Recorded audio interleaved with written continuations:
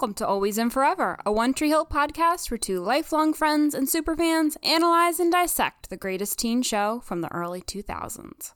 This week, we are discussing who will survive and what will be left of them, and damn, that sounds ominous. The 17th episode of Season 3, which was written by the show's creator, directed by John Asher, and originally aired on the WB on March 29th, 2006. And I guess it should also be noted this episode was also partially written by Elizabeth Kubler-Ross, who created the 5 Stages of Grief in her book from 1969 on death and dying.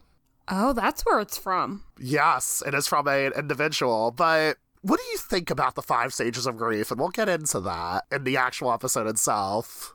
I feel like it's not a linear process, grieving. I feel like these stages make it seem like you hit this, and then you go to this stage, and then you go to that, and then you end with this.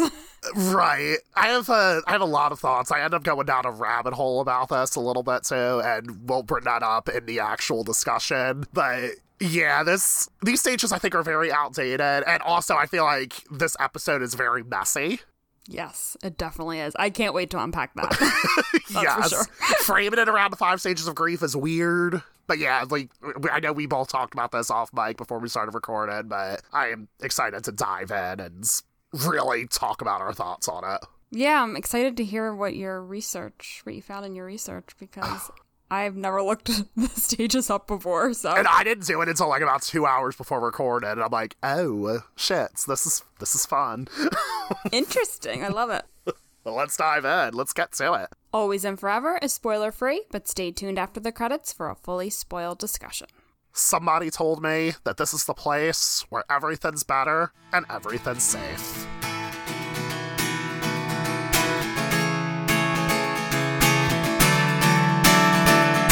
After attending Keith's funeral, everyone grapples with his death and goes through the 5 stages of grief: denial, anger, fear, guilt, depression, and acceptance. Lucas becomes angry when Mouth brings up Jimmy's funeral and doesn't want to hear his name brought up again.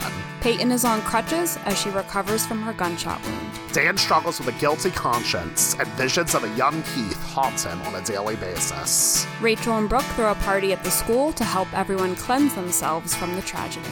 Lucas arrives at the party and questions if this is the right thing to do. Lucas finds Peyton in the library and teases her for kissing him on the day of the shooting. Peyton explains that she thought she was going to die, so that's why she did it. Lucas says that it's okay because he's in love with Brooke. After a kid makes an insensitive comment at the party, Lucas becomes upset and leaves. Rachel and Mouth slow dance. She kisses him and then confesses that she released the time capsule. Mouth walks away and tells Rachel he doesn't like her anymore.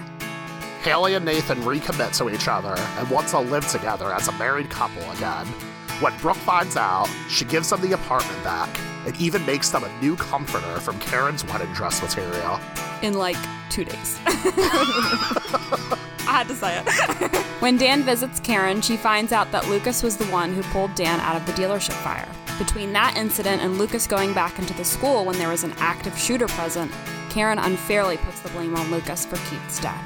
Lucas beats himself up for going back into the school, but Nathan and Haley assure him that it's not his fault and that he was trying to save a life, just like Keith was doing. Pete Wentz waits outside Peyton's house in a limo, and they apparently make out. That's a real sentence that was actually written down. Lucas tells Brooke he loves her, and she says that she wishes he could rescue her from everything. Brooke visits Peyton and shares her worries about Lucas having feelings for Peyton. Peyton tells Brooke that she'll always care for Lucas, but she's not going to hurt her again. Larry tells Brooke and Peyton that best friends should stick together, and that Brooke can move in with them. Whitey tells Lucas that he should be the man that Keith taught him to be. Lucas takes his advice and goes with Mouth, Skills, Junk, and Fergie to Jimmy's funeral, even though Karen is not happy about it.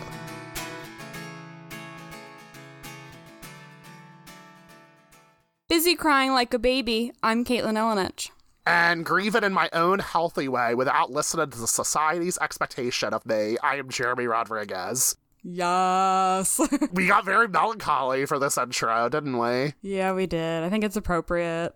It's been a rough couple episodes, Caitlin. Yes, it is. I'm ready to laugh because this is really just bringing me down here.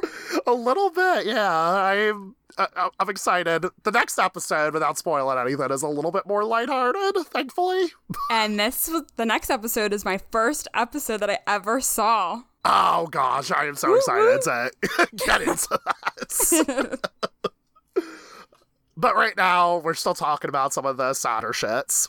So this episode is based on, or titled after the song, I should say, by the band's Murder by Death. It's actually an album. That is correct, yes. I'm still going by my original notes, Caitlin. Do you want to talk about what happened about 2 hours before we started recording? So I was looking at the link that Jeremy put on our Google Doc to the song. And we thought it was the song. We thought it was the song, and I'm looking at it, I'm like, wait a minute, this is not the song. This is the album title, and the song's underneath it in like a little like font that you could really not notice. You could easily not see it. But yeah, so it's an entire album that we did not listen to. So I texted Jeremy and was like, what do we do? But the funny thing is like when the link that I actually provided, it defaults to track number 6, which is the song A Masters in Reverse Psychology. Like, and that's what I thought the song was. I thought that was, this is the song, Who Will Survive and What Will Be Left of Them. Yeah, so makes sense. Did it do the same thing for you? Did it defaulted to one of the songs, and it wasn't the first one either. Yeah, I don't know if it was number 6, but it must have been. So basically, what we're trying to say is that we're kind of unprepared for this song discussion, and you know what? That's okay. Who wants to hear about a whole album anyway? Let's be honest. But I mean, I will put the notes I originally wrote down for that particular song, track 6. So, I mean, I just thought it's saying, like, hey, we're all waiting for the ends, like, you know, because there's some lyrics that are saying, like, you know, knocking back the whiskey sours, and I think the song's just about grief in general. That was the same one I listened to. Okay, cool. As far as the actual album title itself, I'm not entirely sure. What do you think?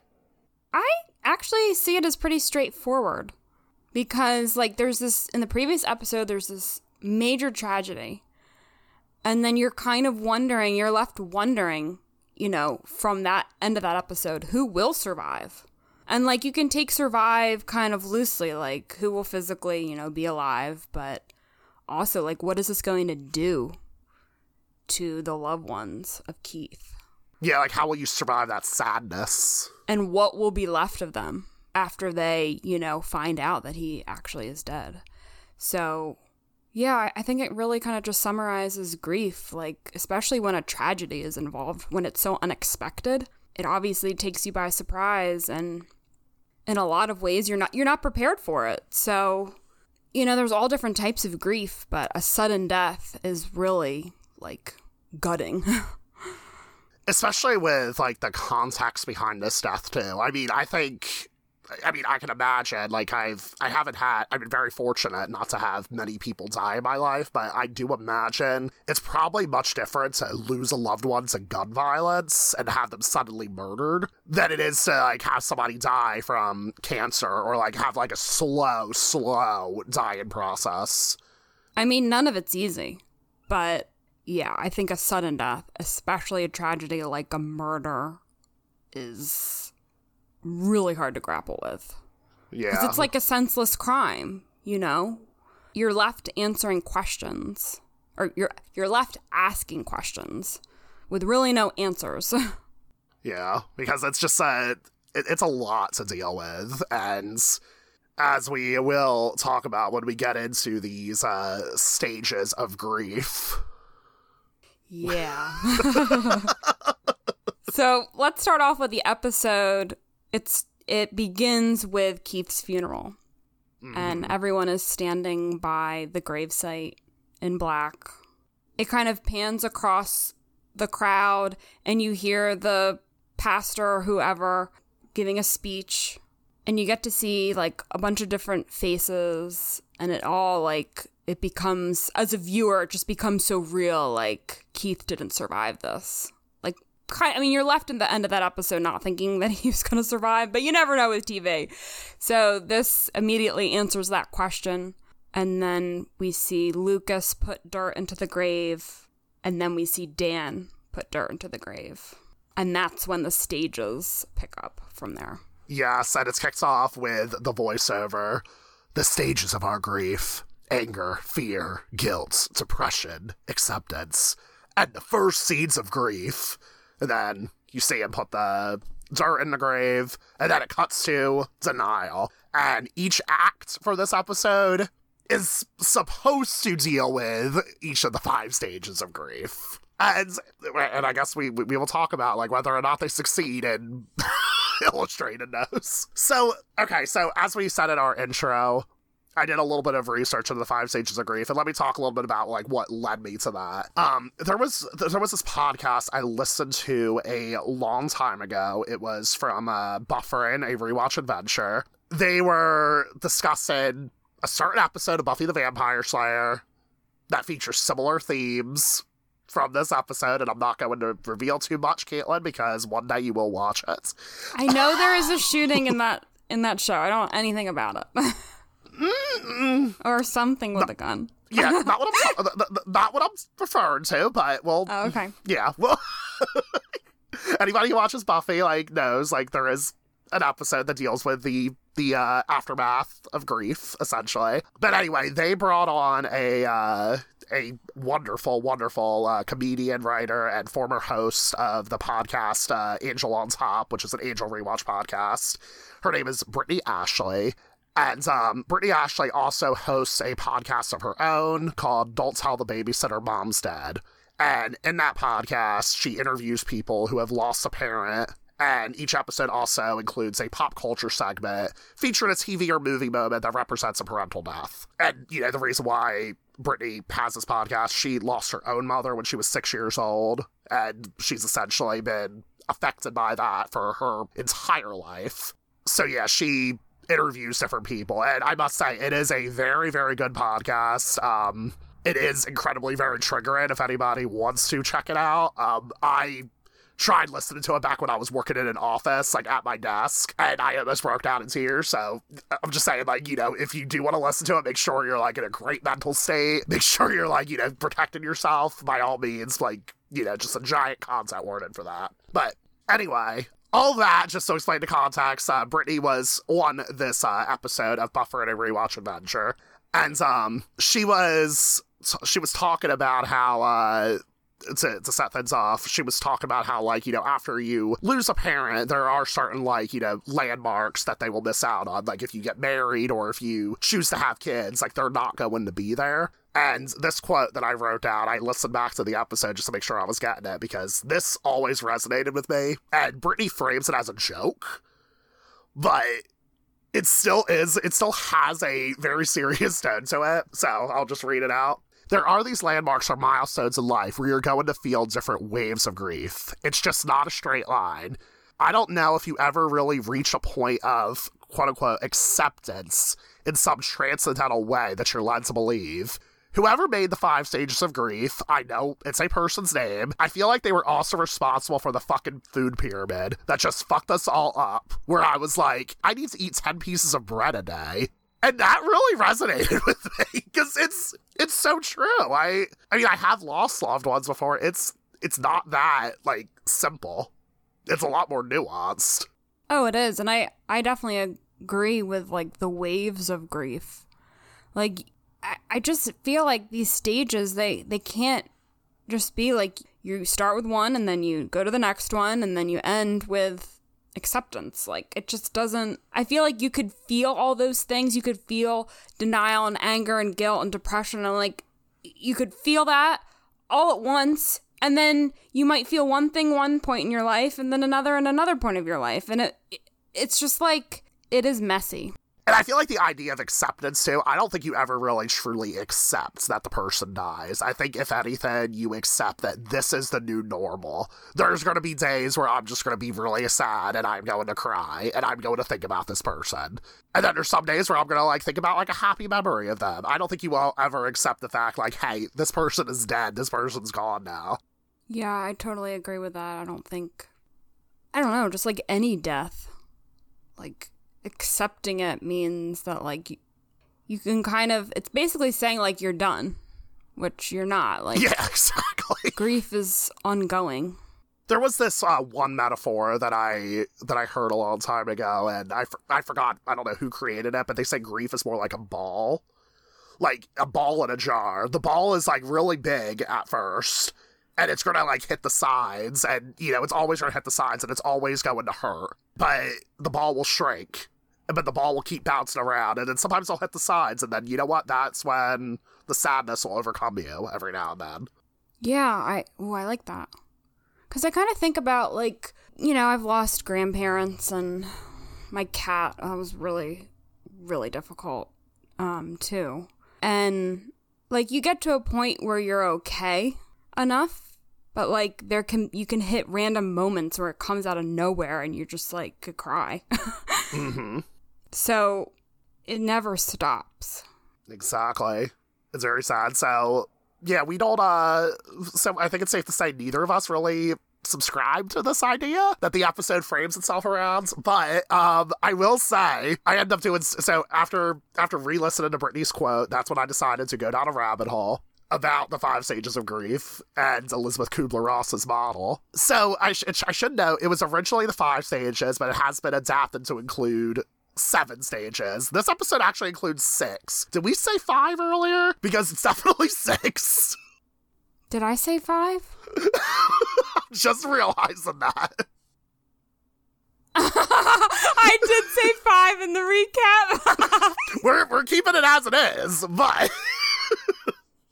but I will note the and again, like, it's been adapted to include, like, different people have, like, added their own stages, but what it's essentially missing is the first stage is shock or disbelief, and then it goes into denial. Also, the stage that's replaced by fear in this episode, it's actually bargaining. So I don't know where fear came from. I guess, like, everybody's mileage may vary when it comes to the stages of grief. Interesting. Bargaining. What does that really mean? I think it's more like, you start to think of different things, like, oh, if I were to do this instead, like, would this person have survived? Which I feel like this episode does kind of touch on in various stages throughout, though. But I kind of see that as guilt, too. Yeah, I would say that as well. Interesting. Mm-hmm. But here's the bombshell about it. Elizabeth Kubler-Ross, when she wrote this, she wrote it based on the emotions that a patient goes through when they're diagnosed with a terminal illness. So it was never meant to represent the people who lost loved ones. It's been misappropriated over the years. Oh my God, are you serious? I am dead serious. That makes a lot more sense then. But even then, like, just putting that aside, like, some people were saying that that's not even an accurate representation of it, too, because for one thing, Elizabeth Kubler-Ross, like, this is all based on interviews. She interviewed, like, dozens of patients who had terminal illnesses about their stages. So this is not based on actual science. It's all anecdotal, in a way. Mm-hmm. So it's not 100% accurate. And I've read a few think pieces. I didn't read too many of them in depth, but a lot of them were saying, like, this isn't a very healthy way. But yes, like, when you're grieving the loss of a loved one, you could, like, look to the 5 stages of grief and be like, oh, I'm going through anger right now. I'm going through the stage right now. This is normal. Like, it's fine. I will be okay. And that's very great. However, there are some people who will look at these stages and think, am I grieving the right way? And there is no right way to grieve. So in that case, it's not the most healthy model, I don't think. No. The fact that it's just in stages at all. Like, it's linear and, like, you're going to move 1, 2, 3, 4, 5. It's so much more messy than that. Yeah. And it should also be noted that the bulk of this episode takes place in one night. From the middle of the anger act all the way up to the part where Lucas says he's going to Jimmy's funeral. That all takes place in one night. So it just seems weird to think that you cycle through all these stages in such a short period of time. There's just no way. But, like, at the same time, I feel like you could feel a lot of these things at the same time. Yes. But the way they chunk the episode, it's like, okay, here's denials first, and then anger's next, and fears after that, and I don't know, why did they put this limit?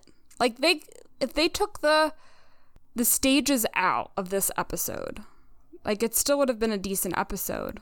I think so, too. And I think the big through line through this episode is that, like, everybody grieves in their own way. And I think that's a great message on its own. Yeah, I agree. It just it feels very tacked on. It feels like they were trying to say, let's make cinema. Let's try to say something. Because even the acts, like... cinema.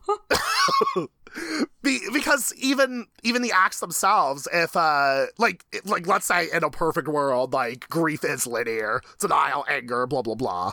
Like the actual events of each act don't really coincide with. There's a few, but it's not the most cohesive message. But I guess we can start talking about them now. Do you want to talk about denial? Yes. I totally agree with you. I can't wait to, like, criticize the heck out of this because there's a bunch of scenes that I feel like don't fit in that particular stage, and then that might have been better in a different stage. But then, like, just my overall thought is take the stages out and just show the grief's messy, and like what you already said, Jeremy, that, like, everyone was doing it in a different way. Mm-hmm. And it was okay that they had different ways of, like, coping with this. Yeah, take out the grief stages and take out Lucas's opening voiceover. The episode is like, I feel like it's good. It's a good episode on its whole. Just, it's really messy. Yeah. But, so, denial. We see Lucas and Karen cry in front of the coffin. We're just going to do these rapid fire. Sure. Nathan and Haley, they have sex. They say, oh my God, are we terrible people? Oh my God. But then they decide to say, let's move in together. Life's too short, blah, blah, blah. And then we go to the funeral reception. There's a lot of people there. Mouth brings up Jimmy's name, saying that Jimmy's funeral's on Tuesday. Lucas yells at Mouth. We see an awkward scene between Brooke and Peyton. And we also see that the school has changed. There's now metal detectors. There's now a shrine in front of Jimmy's locker. And we see Lucas kick that shrine. And this denial section is also where Dan starts to see visions of a young Keith, which goes on throughout, like, all of the stages. I think there's probably a Dan scene in every single one, or almost. So that's recurring. So what do you think? Like, what do you think deals with the idea of denial? If we had to pigeonhole anything. I think this one is probably one of the worst ones for matching with the stage. I guess you could kind of say Nathan and Haley are in their own little bubble. They're not really, like, facing head on what's going on. But that's, like, their way of coping with this. I don't know if you can really call that denial. Right, exactly. I don't think there's never a stage where, like, oh my God, Keith's dead. Keith's dead, and we're just ignoring it. They're not ignoring it. They're seeking comfort in each other, and that's fine. Yeah. And the fact that, like, Lucas gets mad at Mouth when he brings up the funeral and then later kicks the memorial in front of the locker, that to me shows anger. That doesn't show denial. Mm-hmm. He's angry at Jimmy because at this point, everyone believes that Jimmy was the one who killed Keith. We as the audience are the only one, and other than Dan and us as the audience, we're the only ones who know what actually happened. So I understand Lucas's anger in that moment, but I also understand, like, Mouth is trying to grapple with, like, losing an old friend at the same time. And that's really, and under terrible circumstances. So, like, even though at this time everyone thinks that Jimmy is the villain, I understand Mouth still trying to deal with it. And I just had this thought for the first time. I didn't have this thought while I was watching the episode. I didn't have this thought even before, and I'm just, like, processing this in real time. What if this episode is not about losing Keith? What if it's about losing Jimmy? Because in a way, you could say that Lucas is in denial about Jimmy's death. Like, he's just ignoring it. And, like, he's angry about the fact, like, oh, he killed Keith. And he's just sort of, like, ignoring the fact that he is secretly in pain about one of his friends taking his own life. Yeah. Interesting. I have to, like, think about that. Yeah, sorry. I don't even know if I can fully react. Sorry to just, like, drop this, like, right here in real time, but I just thought about it, and maybe we can navigate it as we continue. I mean, I think this episode, and I had thought this before, it's mainly dealing with Keith, but I know there are the undertones of Jimmy, because with all of the Mouth stuff, and then where the episode ends with them going to the funeral. Right. So, I think it's, like, both at the same time, but that's kind of interesting to think of the stages now in relation to Jimmy, specifically. Yeah, I mean, even then, like, I mean, I'll have to think about it, like, as we get into each stage, but I could argue that Lucas is in denial about Jimmy's death here. I also put, like, you know, just to go into some of my other notes, I also wrote that Peyton is denial about the kiss. You know, she's, like, ignoring it, and she's ignoring Brooke. And you just get this really awkward scene between them. Because Brooke's, like, apologizing that she hasn't been around because she's been with Lucas and Karen. But then, like, Peyton's being awkward because she knows all that happened, but Brooke doesn't know it yet. And there's, like, this weird tension. Yeah, I guess Peyton doesn't really want to face what happened. And, like, admit to it. And you also get a little bit of an inkling, too, that Brooke is feeling insecure right now, too, because there's a moment, like, after Peyton walks away, you see Peyton walk by Lucas, or, like, you know, use her crutches to go by Lucas. Lucas and Peyton just subtly acknowledge each other, and Brooke notices that. It's such a subtle blink and you miss it moment, but we can also say that maybe she's in denial about that. Because let's face it, like, you know, she is holding back her feelings because Brooke, I'm saying, is holding back her feelings to be strong because right now, like, you know, her boyfriends and her boyfriend's mother are hurting like hell. So, like, how can you really, like, bring up these feelings? I'm like, oh, God, I'm insecure about my relationship now.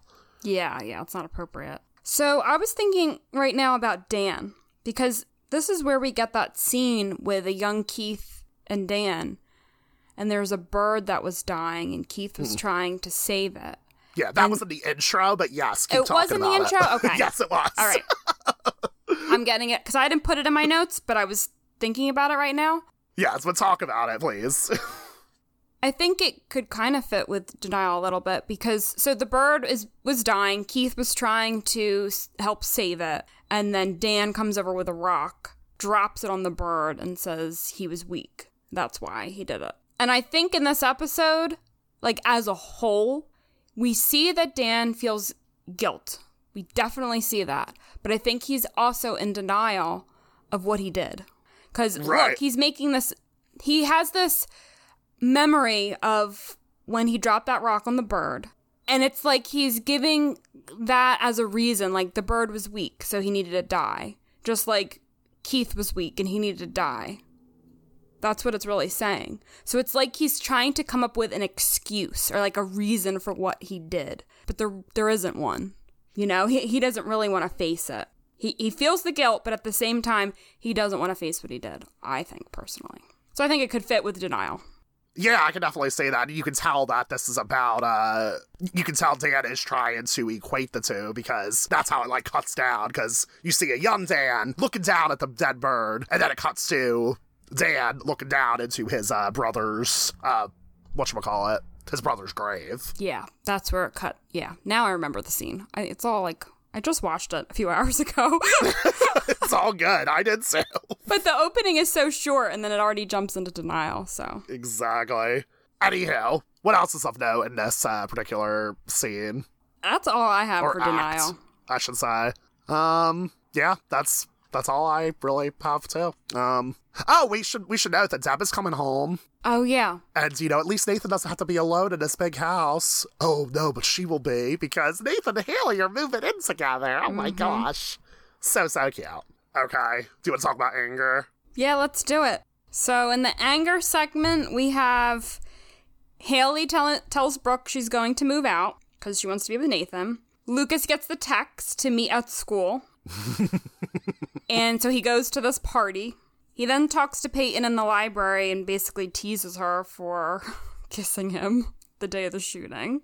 It's so cringy. Yeah, I want to talk about that scene in depth. And then Lucas, there's a guy who makes some insensitive comment about some, like, shooter drink or, I don't know, taking a shot, but, like, shooter in the hallway. Yeah. And everybody had, which would have been fine, and then, you know, it could be cool if, like, Lucas misinterpreted it, but he did say everybody had the lockdown. That's the part where you're like, okay, you are purposely being an insensitive jerk. Yeah, so Lucas pushed him against the wall, which I think he had a right to. And then he said, you know, this party isn't right, and he left. And that's a fair reaction. Just like a few little pieces of trivia. That guy who says shooter in the hallway, that's Russ, the guy who beat up Jimmy in episode 15 and made a brief appearance in episode 16. Are you serious? I didn't notice that. I never noticed it until this watch. I've seen this episode several times over the years. This is my first time ever noticing that. But yes, that is the same actor. I don't know if it's meant to be the same character, but at the very least, it is the same actor. Well, I guess that makes sense if it is the same character. Yeah. In which case, I'm like, it just seems kind of weird because this guy hasn't held... And again, like, we can go into the nuances of, like, hey, if you're a bully, you didn't cause a school shooting or anything like that, but, like, the fact that he doesn't feel any sort of shame or anything, it's just really weird. That is really weird. Another stupid thing I want to bring up, too, you must have heard me giggling when you said, like, Lucas receives a text from Rachel. So, this was text... it Rachel, or was it... It was Rachel, It yes. was Rachel, okay. It says, 10 p.m. high school, you need this. I should note that the text is from January 27th, 2006. I noticed that. Okay. And that is yesterday in reality. Oh, for us? Today's Yes. January 28th and we're recording this. Oh, shit, that's funny. I wasn't even thinking about that. Happy anniversary to the day that Lucas got this text. Yep. But it's so weird. But I just think it's funny that that's text, because I remember this because I'm one of those, like, weird people who does notice this. But you will see in future episodes, you will see Keith's tombstone. It definitely says that he dies in March of 2006. So, which completely contradicts the time period of this text. They really screwed up the time frame. And by season 3, they knew that they were going to make 3 and 4 senior year. I guess they just maybe didn't think they'd be renewed again for season 4. And then, I don't know what they thought, but, like, I thought at that point they knew that 3 and 4 would be senior year of high school.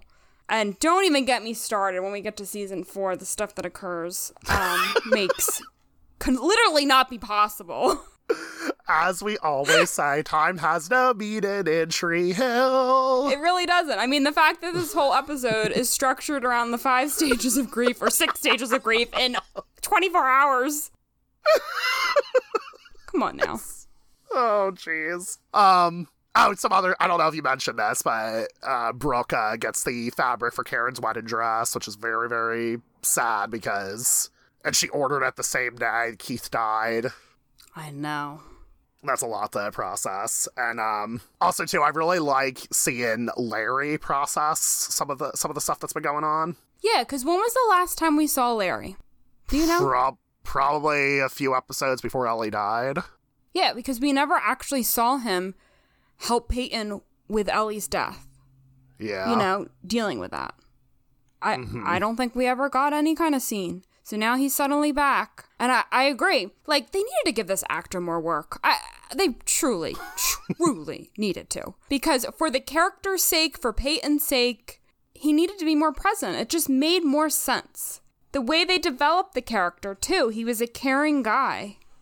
Yeah, he is a very good, nice guy, too. Like, I feel like it would have been, like, this would have been more interesting if Peyton's dad was, like, an asshole and he was just, like, you know, he just came in every now and then, but they portray this relationship as being very good and very healthy, but us as outsiders, like, this relationship really isn't that healthy. Your dad's, like, always out of town. You're staying alone in his house all the time. I know. And, you know, Larry does this whole thing where he's like, oh, I just wish I could protect you. And Peyton's like, oh, but you can't protect me every minute of every day. And he just says that, but he wishes that he could. And I'm like, well, like, Larry, like, you can be a little bit more present in her life then. I mean, we'll go back to season 1. Her dad was supposed to have, even though it was a different actor at the time, her dad was supposed to have changed his job so that he wouldn't be away as much. But he seems to be away just as much. Yeah. So it makes no sense at all. Probably because the actor was looking for more money and they just couldn't give him more work because we know how toxic the set was. Yeah. They haven't revealed like that on Drama Queens or anything. They just remarked how he's missing in certain key moments. But not like why. Bryn, the dad, And then, let me mention, Larry sees the boxes of Ellie's records. Put that in your back pocket for later. Yep. And they're, like, just kind of jammed into Peyton's closet. And he says, you know, Ellie would have wanted you to experience these. So. For real. Yep, back pocket for later. Yes.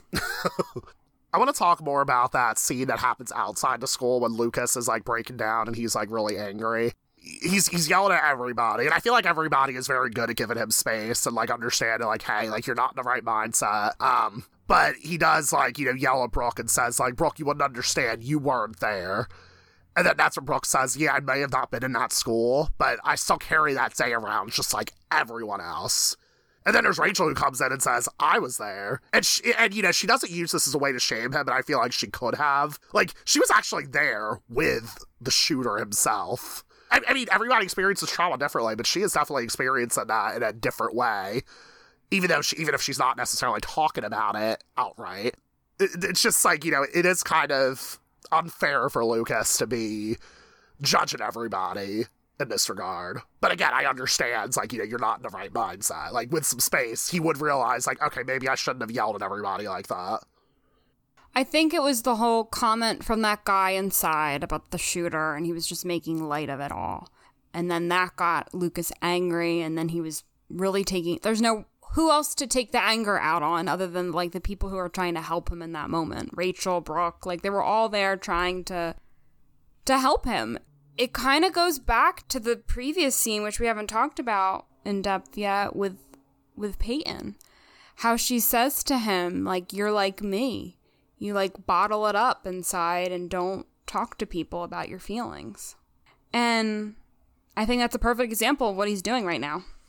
And also, there's Mouth, too, who tries to remind Lucas, because Lucas is like, someone died in that hallway, and Mouth is like, no, 2 people died in that hallway. And then that's what makes Lucas, essentially, nope the fuck out of there. Now, okay, so, like, I understand where Mouth is coming from. From everyone's perspective, all the characters' perspectives, like, us as the audience, we have a totally different perspective, because we know that Jimmy didn't kill anyone. Yes. But think about it. How would you feel in that moment? Because you think that Jimmy killed your uncle. And someone saying, like, 2 people died that day. It's almost like, I don't know. What am I trying to... You know what I'm trying... I can't get the words out, but it's just like, it's kind of, in a way, Mouth is being insensitive because, like...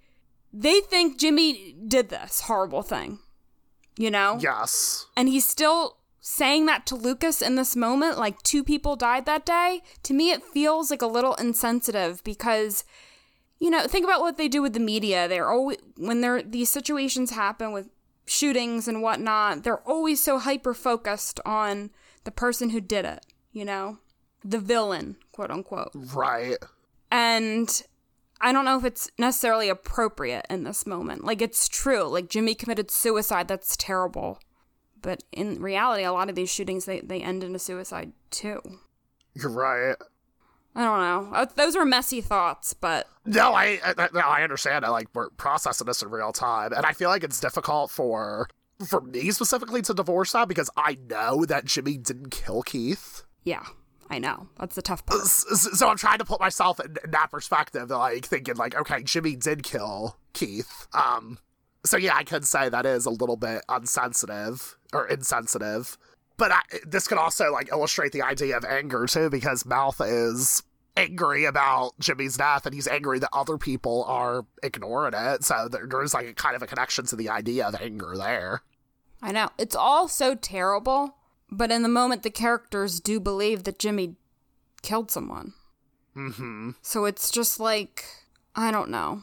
Saying that to someone who's mourning their uncle being murdered, I don't know. It just seems like you're kind of erasing the fact of, like, what actually happened. Even though we know as the audience that it didn't. Like, yeah. It's so difficult.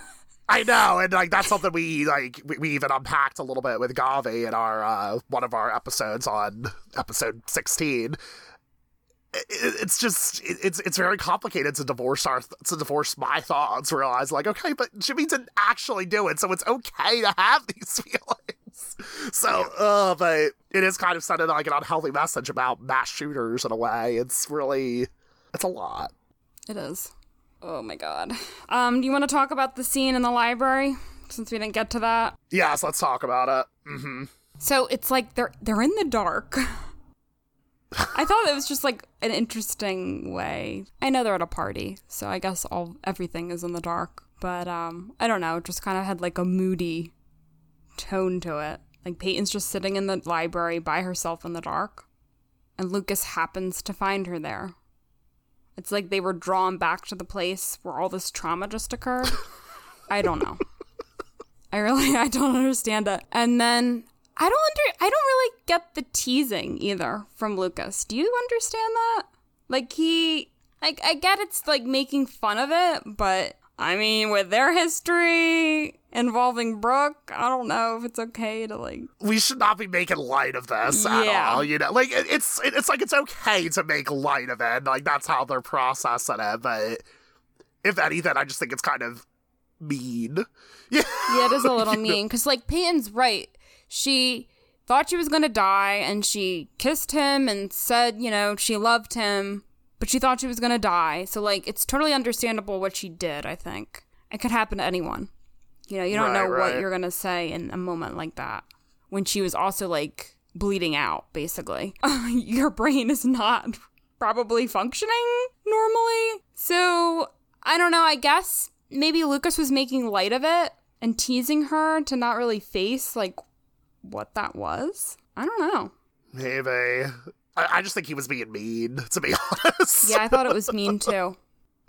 Like, you know, I mean, Peyton's, like, kind of crying, and she's so embarrassed, and she is so, like, you know, oh my god, that was so cringe when I did. And he's just coming in to, like, I guess, like, in a way that could make somebody feel better, but given in this context, I don't think it really works.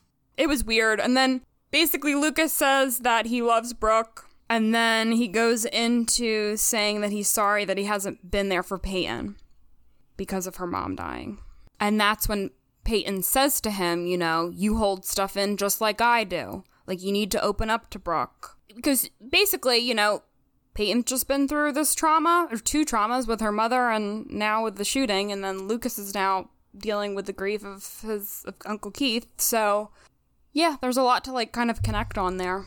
And you shouldn't bottle up your emotions. He should talk to Brooke and open up to her. I think that was good advice. But to me, that scene, I don't know, it's kind of interesting how they did it.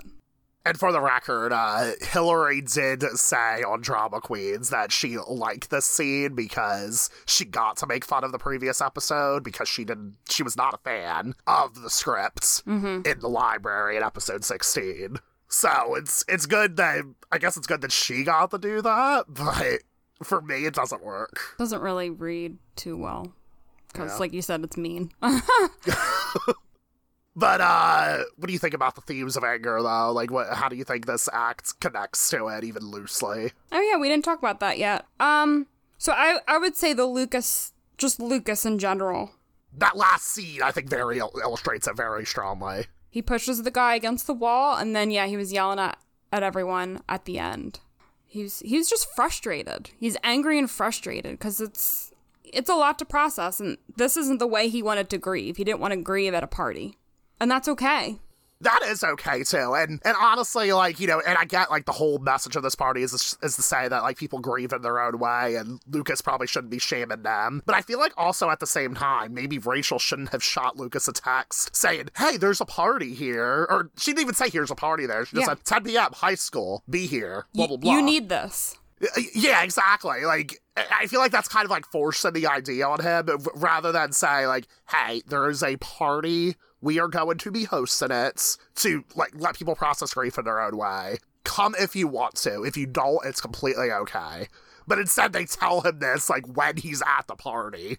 You know, so I feel like everybody could have given Lucas a lot more space. Because I feel like Lucas is portrayed as the villain for not giving everybody at the party space. But I feel like, at the same time, everybody needs to give him space as well. Yeah, I agree. I think everyone's entitled to process this in their own way, but also not, like you said, force it on anyone else, because that might not be their way. Yeah.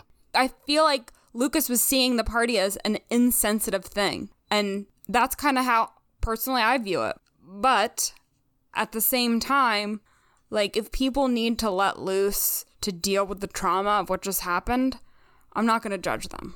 Exactly, yeah.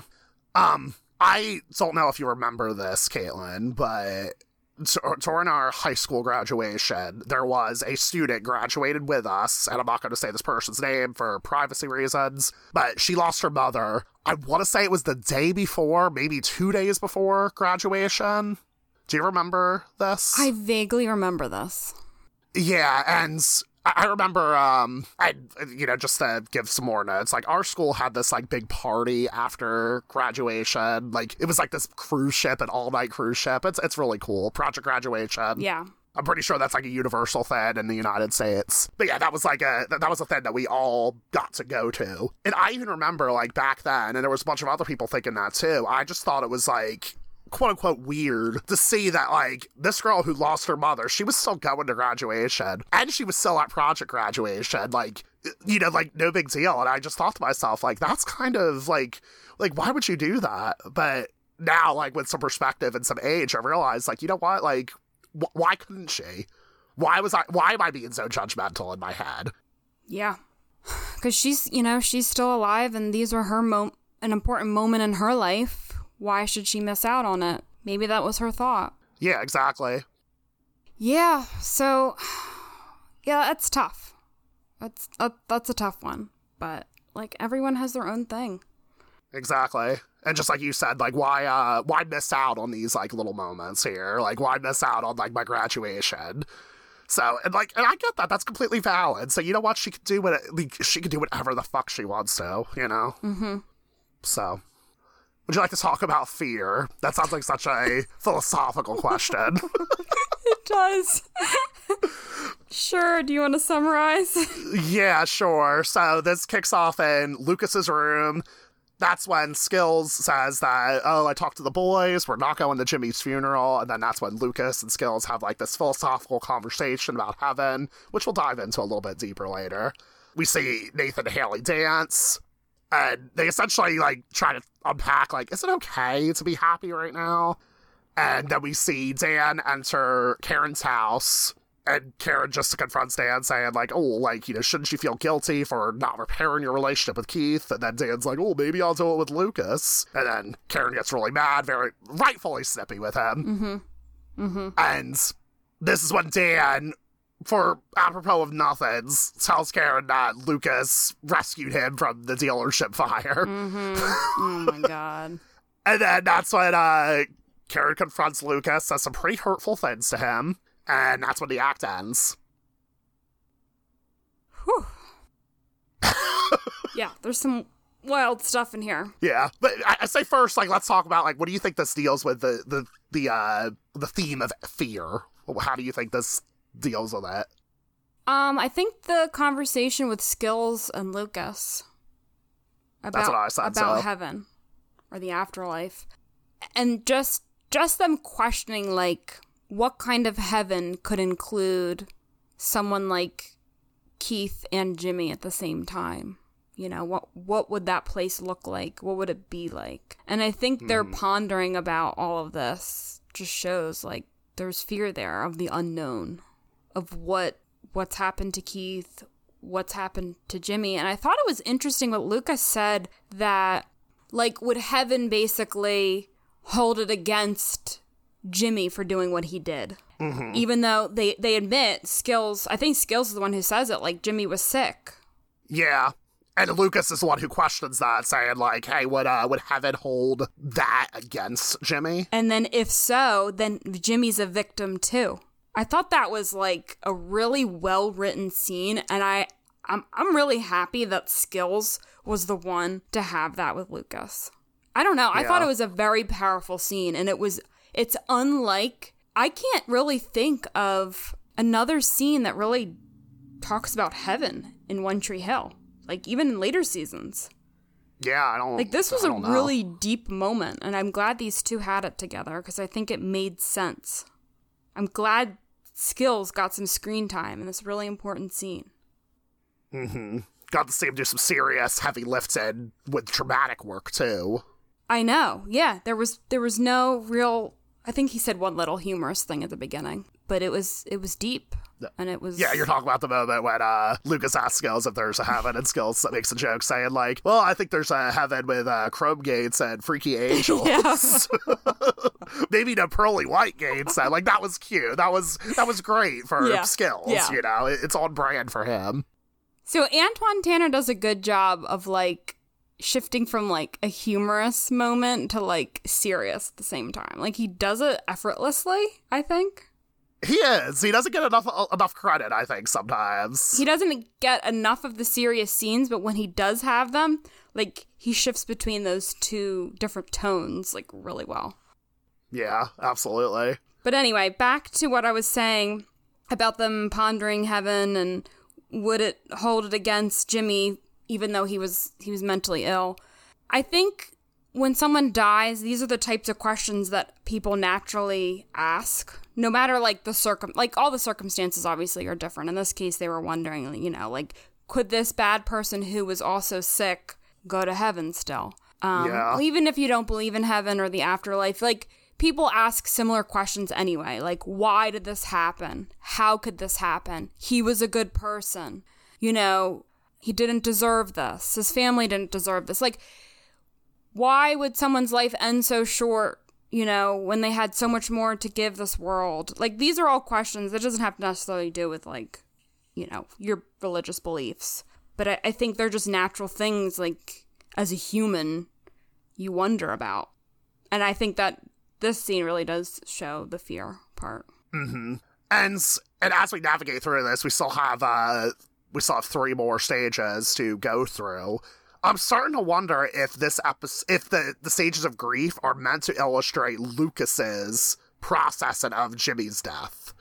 Because right now he's fearing, like, okay, where is Jimmy? Like, where is Jimmy going right now? Because, yes, in the previous acts, he did acknowledge he murdered my uncle. Like, I don't want to hear about him, etc., etc.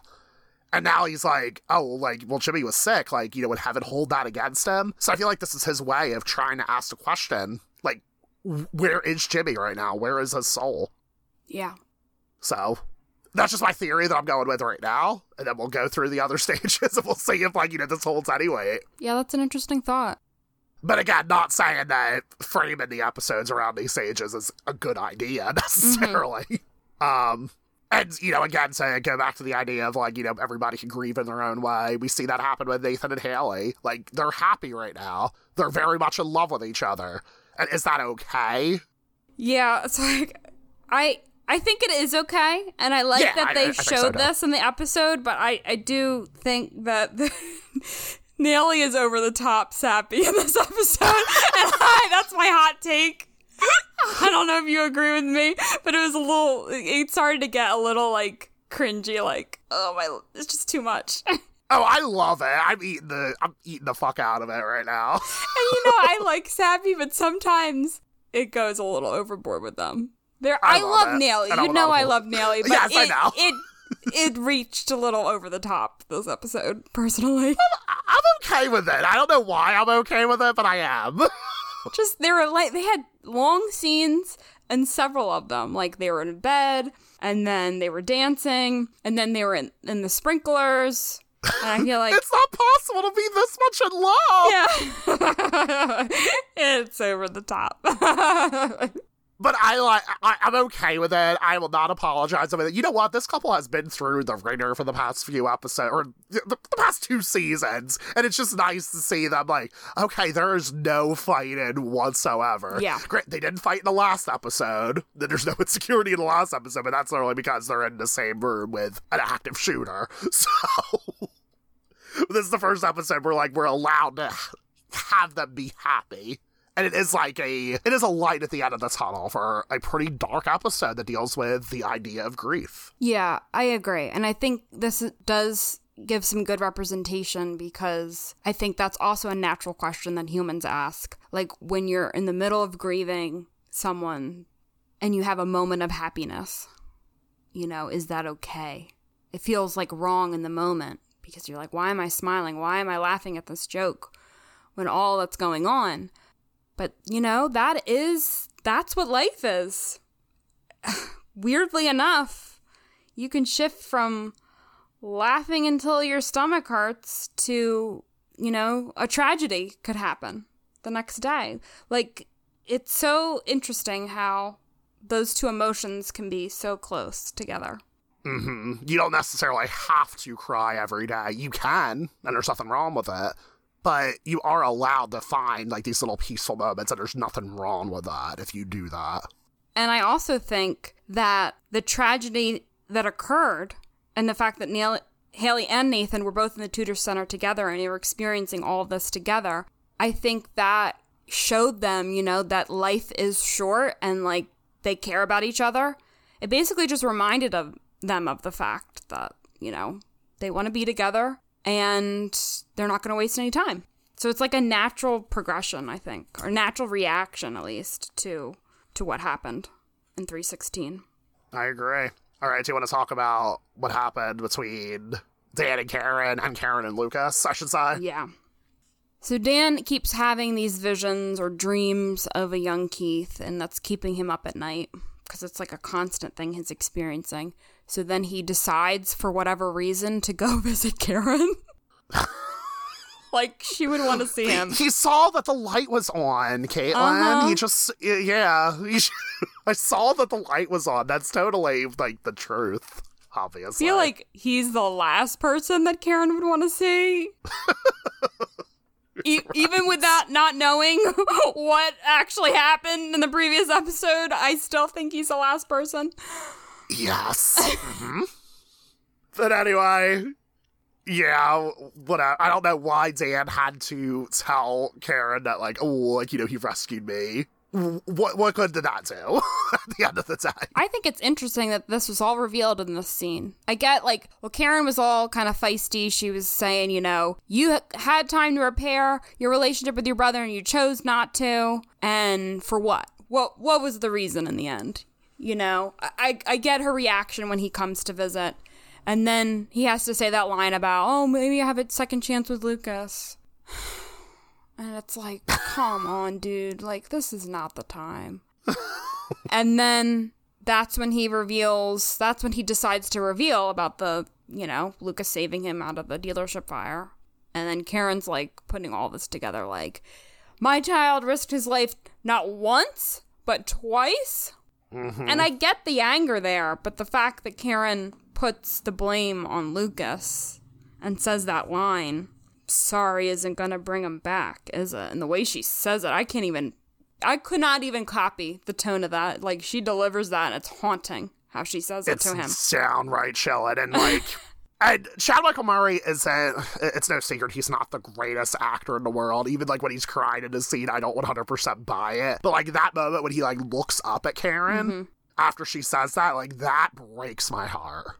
Yeah, it's 1,000%. And I'm not angry with Karen for saying that. Like, it is, like, upsetting to say that to your child, but I think this is kind of natural. She's not in the right mindset. And with this I feel like doesn't fit with fear. This fits with guilt, because now Lucas feels that guilt, right? Or it might fit better with anger, because Karen is so angry. Yeah. Okay, yeah, so wait, let's think about that now. Like, would this have to... I don't think the scene fits with fear. I couldn't explain it.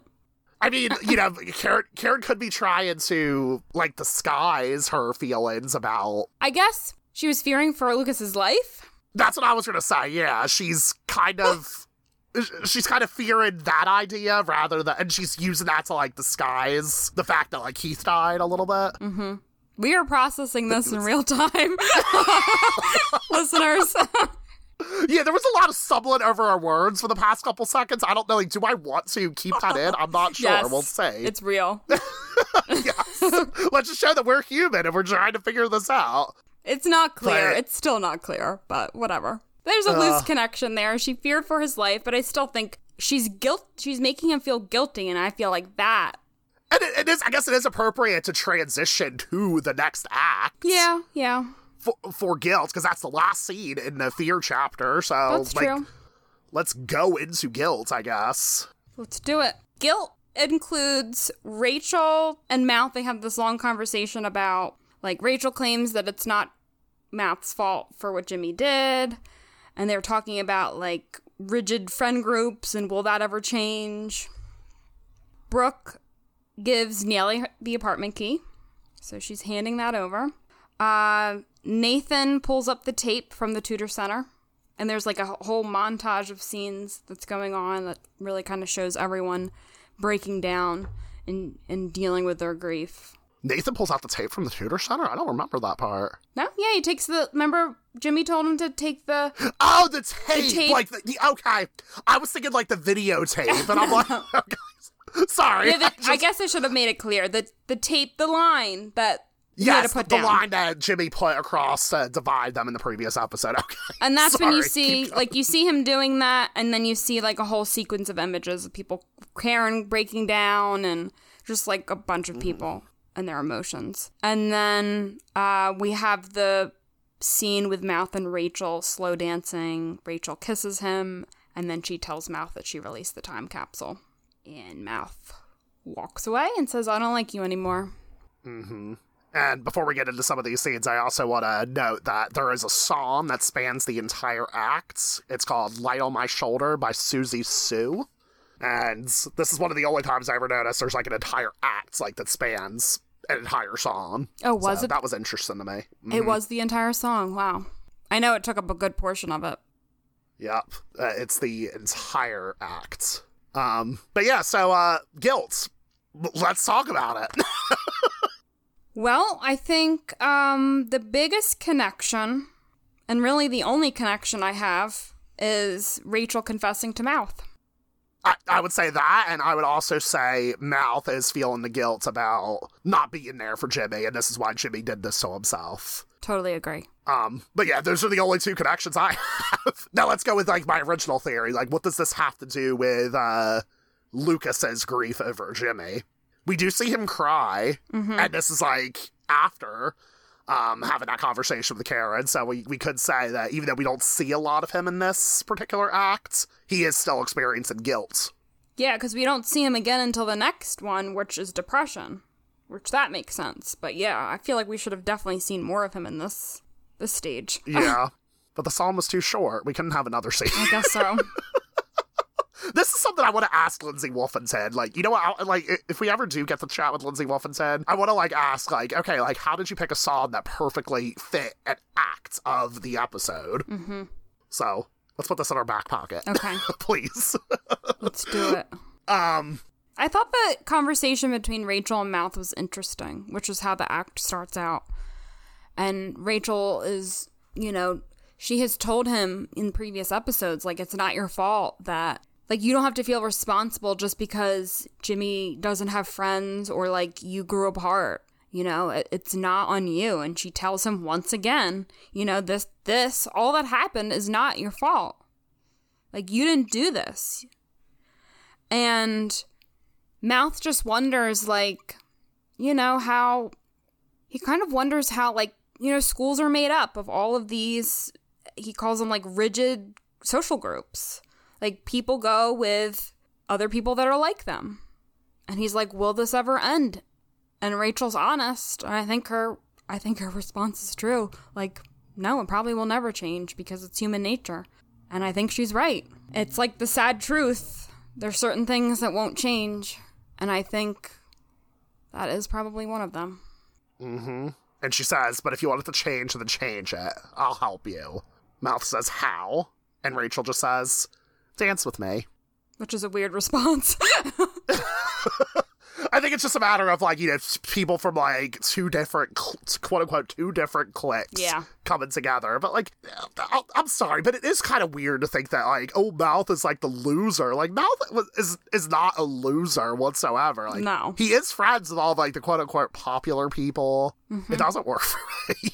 Yeah, it doesn't make sense. I feel like they need to stop with the whole Mouth being, like, low on the totem pole, if you will. You know what I mean? Like, he's the loser and everyone else is popular. Like, he thinks that about himself. And, like, we as the viewers are supposed to think that, too? It doesn't make a lot of sense. Is it just because he doesn't, like, look like a model like Chad Michael Murray or James Lafferty? Like, is that what they're trying to say? But, like, Lee Norris is not ugly by any means whatsoever. No. So I don't understand. I don't get it. It's like how in movies and TV shows, like, they try to make some beautiful woman look like a nerd or someone who is just doesn't, you know, take care of themselves or whatever. And it's, like, so not believable.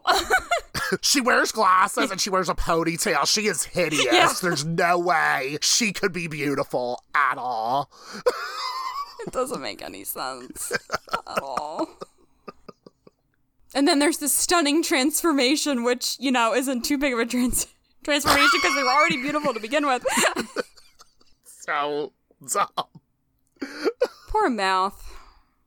Yeah, it's just like, I don't like this idea that the show is trying to tell us this, but, like, reality, like, Mouth has a lot of friends, like, regardless, just because, like, the quote-unquote hot girls don't want to date him, and I feel like that's very incel-ish in a way. True. But yeah, because, I mean, I feel like at the end of the day is that, like, yeah, like, okay, they're being, like, separated into, like, the pretty and the popular and, like, the, I don't know, the uggos. Let's just say that for lack of a better word. But here's the deal, like, you know, Mouth is still friends with all these people because you know what? They all have something in common. They all like basketball. And you know what? That's pretty cool, you know? And you can find, like, you know, commonalities with people regardless of, like, how, you know, if you think they're prettier than you or whatever. Oh, for sure. I just agree that with what Rachel was saying, like, I think groups will always exist, but I think there are some people that definitely move between the groups, you know? There's always going to be social groups. Unfortunately, like, she's right. It is human nature. But I think, like, there are certain people that will shift between them. And I feel like that's cool. I think Mouth is one of them. Like, he has his River crew, and he has the basketball team people. It doesn't make it just, we can't buy into that anymore, that he's a nerd or whatever you want to call it. Exactly. I feel like there is a lot of, like, to unpack when it comes to, like, you know, people who are cliquey and, you know, they don't necessarily, like, let people in. That is, like, a problem. But I don't think that's a problem that Mouth is having. Mouth is being welcomed into so many different social groups. So it doesn't work for me. And I am not saying that I agree with cliques and these groups. Absolutely not. But I think they will exist to some extent, for sure. Right. But I think Mouth is being embraced by everybody. So I wouldn't even say, like, you know, like, oh, God, like, you know, there's so many cliques. Like, I don't really buy that message in this show. This show doesn't really particularly, like, portray, like, quote-unquote losers, the chess club, and, like, those other clubs here and there, you know? Yeah, no, they don't. Like, everybody seems pretty welcoming, I think, though.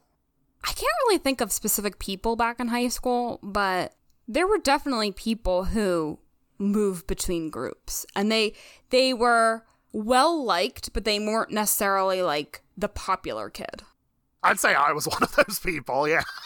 Yeah, I think you probably did move amongst. I did not.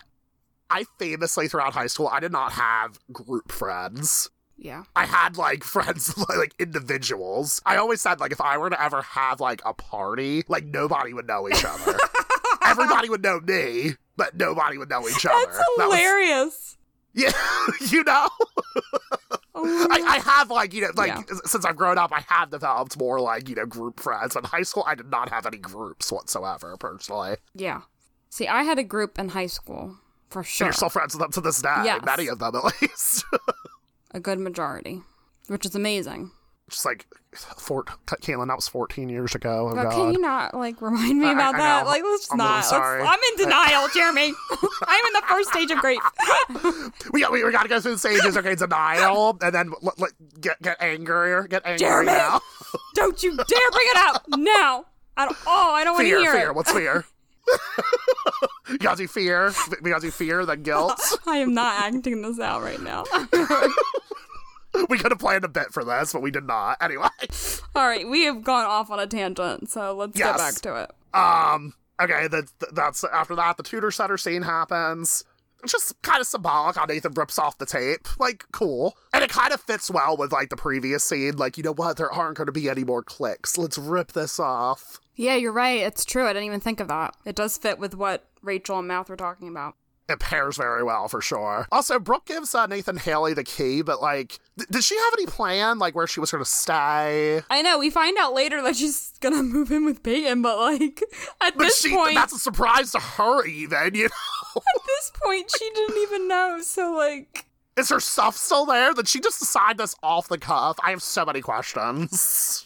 I mean, she could have let them move in and, like, stayed there with them until she got a place or something. Like, there could have been some kind of, you know, workaround to this. But no, I guess she was just gonna not be anywhere.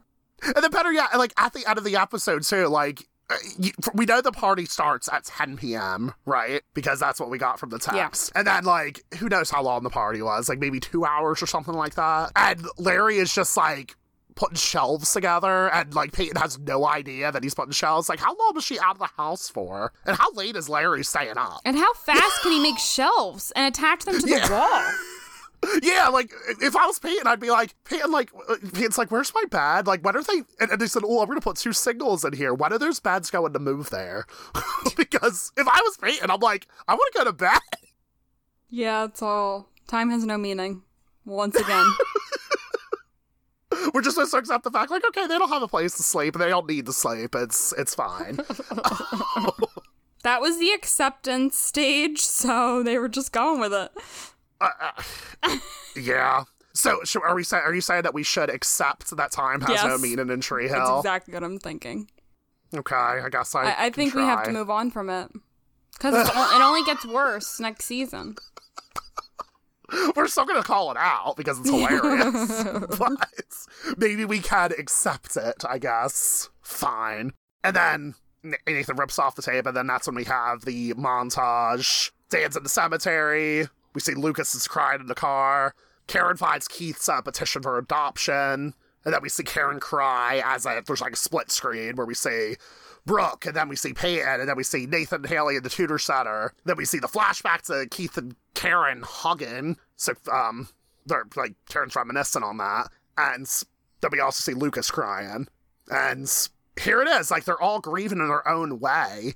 But the one thing that's linking them all together is the fact that they are all sad. But they're processing it differently, I think. See, I feel like this episode would have been so much better if they leaned into that rather than trying to pigeonhole the 5 stages of grief in there. It doesn't work because this is the guilt section. I don't think that montage fits with it. It just shows them, you know, sad. Mm-hmm. You know what I would have liked to see, because we get the little flashback scene with Keith and Karen hugging in the montage. I would have liked a longer flashback scene. As a way to honor Keith and Karen in this episode. I would have liked that. I'm a sucker for a flashback scene, though, so. Oh, Xavier. Oh, I am such a sucker for a flashback scene. When done right, I think. I am a sucker for a flashback scene. I'm just gonna say it. Okay, we can. I was about to reveal some stuff, but like I don't even know. Spoiler segment or another episode. Like later this season, there's a flashback montage, and I'm just like, it's my favorite thing in the world. That one's fine. Okay, we're not gonna get too deep into that. Okay, the act ends with Rachel revealing to Mouth that she was the one who unleashed the time capsule, and now she is experiencing the guilt. But the funny thing about this, though, is that, like, and this might be part of their way of pigeonholing these little storylines into these acts. It ends with, like, Rachel reassuring Mouth, like, Mouth, it's not your fault, and then it ends with her being like, oh, actually, it is my fault, not yours. Yeah. But how much more interesting would it have been if this spanned the entire episode? Like, what if, like, Rachel reassured Mouth at the beginning of the episode, said, hey, it wasn't your fault, only for this big revelation to happen where she admits, like, oh, Mouth, it's not your fault, it's mine. So it is interesting to think that they actually, you know, they went through that journey with Rachel for the duration of this act, rather than throughout an episode. Yeah, that's true. It's like a mini storyline. But I feel like this is probably the strongest act for that reason now, if we are going to go through the journey with Rachel and Mouth. Yeah, I guess it's a little bit more cohesive than the other ones, I would say. I did like the fear one, though. I like it too, yeah. I think I like that one a little bit more. But I see what you're saying. Like, it started and ended basically with Rachel dealing with some kind of guilt, whether it was internally or then she finally confesses it. Right. And when I said, like, she admitted that it was her fault, like, I don't necessarily think this was Rachel's fault either. It wasn't, like, bad to unleash the time capsule and, like, unleash these secrets, yes. But she could not have anticipated this happening. No. But her actions had a ripple effect, that's for sure. Right. Let's talk about depression. I don't know why I said that so cheerfully, but here we are. Oh my god. So, did I say the last one, or did you? I think I did remember. The last one. Okay. Well, okay, so whatever. You're up. I'll do depression. It begins at Karen's cafe. This is when Nathan and Haley tell Lucas this wasn't his fault, despite what Karen said to them. Then we go to the school. This is when Lucas initially looks for Brooke. Then he runs into Whitey. Whitey comforts Lucas, saying, like, hey, you should be the man that Keith expected you to be. And then it goes to the cemetery, where Dan screams into Keith's gravestone, saying, like, you started this war, I just finished it, and then spits on the grave. And then we get a little montage to the phrase, how to save a life. I have some things to say about that later. Nathan and Haley enter the apartments. We also go to the Sawyer residence, where Peyton comes in. She sees that Pete from Freak Out Boy is outside.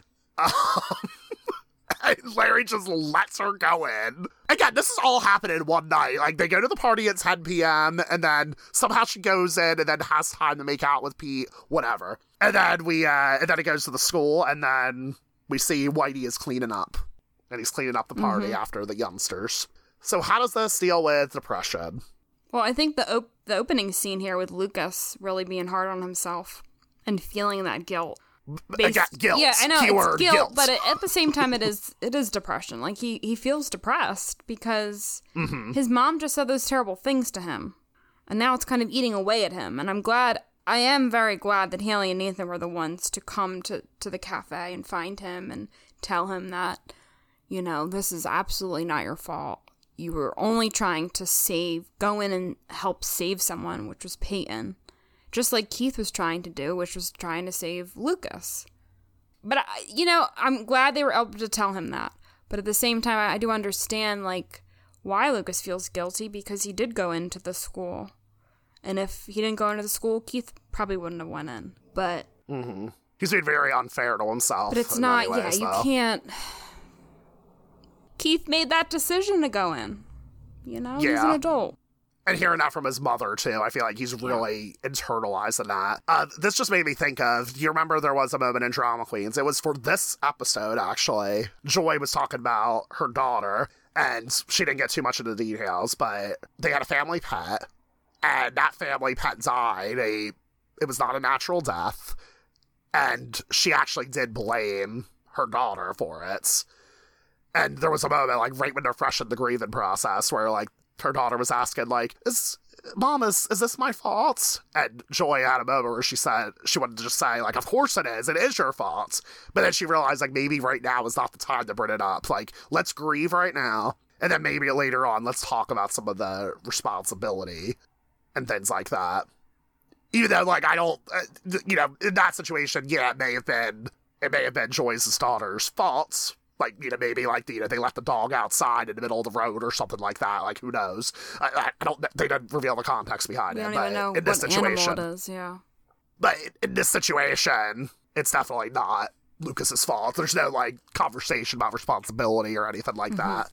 But I still think, the message still holds true, though, that Karen needed some space to grieve and talk and think about it to herself privately before pointing a finger at Lucas. But also, I blame Dan, because Dan's the one who brought up what didn't need to be brought up in that moment, which was about the dealership fire. And that is what triggered Karen to then go, oh, wait, my son recently went into an active shooter situation, and he also went into a fire? So, like, she already knew about the shooting thing, and was, I guess, willing to just overlook that, because she didn't bring it up yet. But with this added component, finding out about that was like it all kind of, I guess, just build up. So I'm going to blame Dan, just because it's fun to blame Dan. And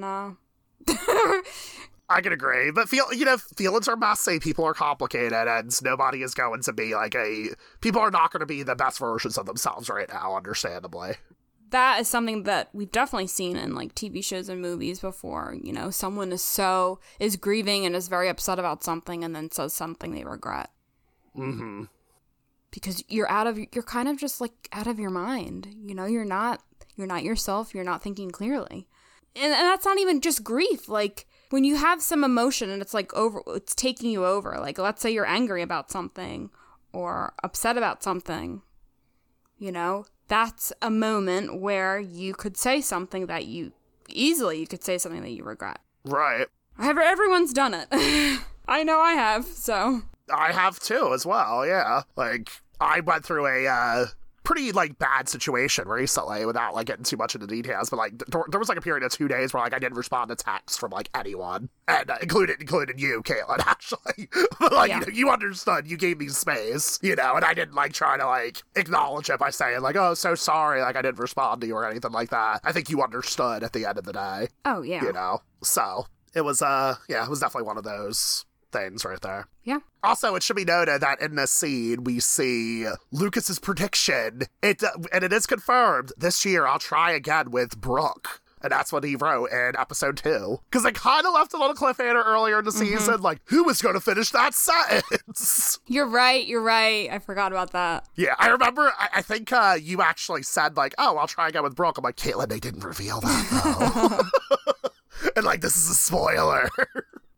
They didn't reveal it. That's fairly true. But I remember this being a bombshell. Not like a bombshell, but I remember, the confirmation of this happening, in real time as we were watching this episode. This is, a big deal for the fandom. Oh, shit, this is it. Yeah, because Haley says, look, your prediction did come true. You got together with Brooke. What was the prediction that Lucas wanted to take back again? Is just being a family with Keith? I know. I don't think it was a prediction for this year. I don't think he wrote it down, but there was a prediction from years ago, I remember, where he said Mom and Uncle Keith will get married. Okay, that's what it was. But yeah, I think he may have wrote that in 7th grade or something like that. So, unfortunately, that is a prediction that's not going to come true. And that is sad, and that's something he has to, unfortunately, accept. Yeah, because it's always, the question, what could have been? With Keith, so much was lost for Karen and Lucas. The whole family component of it, yeah. But that doesn't mean you still can't be happy and you still can't have things that bring you joy. Look what happened with Brooke. Things are still good with Brooke. Yes, what happened to your uncle is terrible. However, let's not forget the fact that you do have other great things in your life, and don't lose sight of them. Because he has been kind of avoiding Brooke throughout this episode. And I agree, that's a nice reminder, but I also have to just counter that. I think toxic positivity is a thing, and trying to get someone to look on the bright side when they just need to be in their emotions and feel what they feel. It's not usually actually the right approach to just say, look on the bright side and look at all that you have in the world. And I agree it is a good reminder at times, but when someone is so deeply depressed, like Lucas is right now, and feeling the guilt too. I feel like he just needs to feel it and kind of get through that. Right. Yeah, I 1,000% understand, the idea of toxic positivity. Because, yeah, toxic positivity, that's a whole thing with me. Because I just sometimes people can just be a bit much. And it's that's not what I need to hear right now, Yeah, look on I get what you're saying, look on the bright side. But I feel in this particular scene, I think what Haley was really trying to accomplish is that, hey, look, yeah, you won't get this goal. You won't get the fact that, your parents. I mean, they are. Keith is his parent, we should say. You're not going to get this, but it does not mean that life is over. Yeah. I think that is definitely an important reminder. Yeah. And maybe, there could have been some more nuance saying, hey, it's going to be hard. It's going to be hard for a long time, if not forever. But, let's remember, your life is not over. Yeah. Because of this really hard period in your life right now. And you can have, a bad thing that happens and a good thing that happens at the same time. They can be, simultaneous. So, this is deep stuff, Jeremy. It really is. This is draining me. As I said before we even started recording this, though, like, we usually have the best discussions of not great episodes. Yeah. And I knew this would be one of those. Yeah, as I was rewatching it today, I was like, I feel like there's a lot that I have to say about this. So, my husband. I want to talk about the Whitey conversation now. Yeah, so after that conversation with Peyton, Lucas is triggered to go to the school to look for Brooke. And this is when he sees Whitey, and Whitey is opening the keg, and that is just perfect. It brought me so much joy. I know. He's like, it doesn't matter, like, I'm not here. I guess kids getting drunk in school beats kids getting killed. Yeah, and then he admits he wanted to talk to Lucas, but he's been busy crying like a baby. Yeah. Did you notice, too, that earlier in the episode at Keith's funeral, or more so at the funeral reception, like, he's in that scene. He just doesn't talk. Oh, was he? All the other... Yeah. I didn't notice that until my second watch that I did a few hours ago. He's in that scene, and he's just completely silent. And the rest of the characters are talking. Everybody else in that scene talks except for him. And I feel like that's like kind of interesting to think, like, hey, Whitey has been present. He has been, like, there. He has been grieving. Yeah. But he's been busy crying like a baby, as he says. Yeah. And now he's actually addressing his emotions. Because Whitey has to have so many emotions, too. I mean, this was, like, one of his best friends. I mean, he was a student, and then he became, as in the later years, became his friend. Yeah, and we learned that Keith actually comforted Whitey after Whitey lost Camilla. Yeah, I want to read that whole quote, actually, because I'm just going to preface that it's my favorite quote of the episode. It's a whole long monologue, but it's my favorite one. Okay, go on, read it. I'm going to tell you something. When my wife died, things got pretty dark there for a while. Nobody could talk to me, and then one of my former players... Kid may have been the worst player I've ever had, or I've ever coached. Waded into that darkness and pulled me to safety. Kid's name was Keith Scott. He said, "Coach, I know you want some answers, but what is the right answer? Because there is no answer. It's just life. Just life. Lucas, be the man that Keith taught you to be. Anything less will make this a much greater tragedy than it already is." So emotional. Like, one of the most emotional scenes of the episode, I thought. It's absolutely wonderful. And again, give Baron Corbin more to do on this fucking show. I know. I watched the scene twice. Or actually more than twice, because I wrote the quote down, so I had to, rewatch it a few times. And, yeah, it just made me really think about that. Like, how we could use Whitey so much more, and how, vulnerable Whitey is so... meaningful. And I loved these scenes with Whitey and Lucas. And it made me think of that photo from how they have those conventions in Wilmington?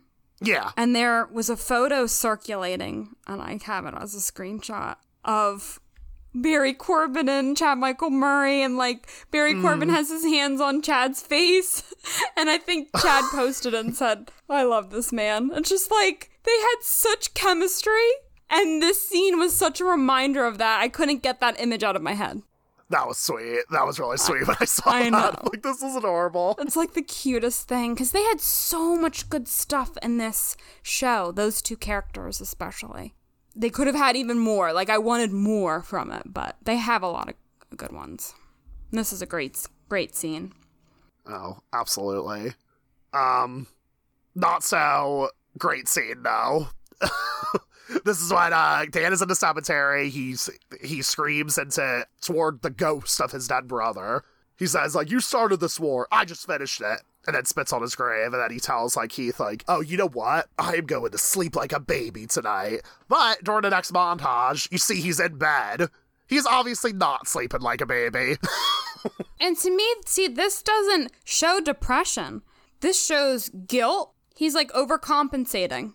So it shows guilt to me. And it shows, obviously, anger, too. And denial. Yeah, and denial on what he did. Yeah. Mm-hmm. The fact that Keith started the war. And remember, Dan still thinks Keith tried to kill him.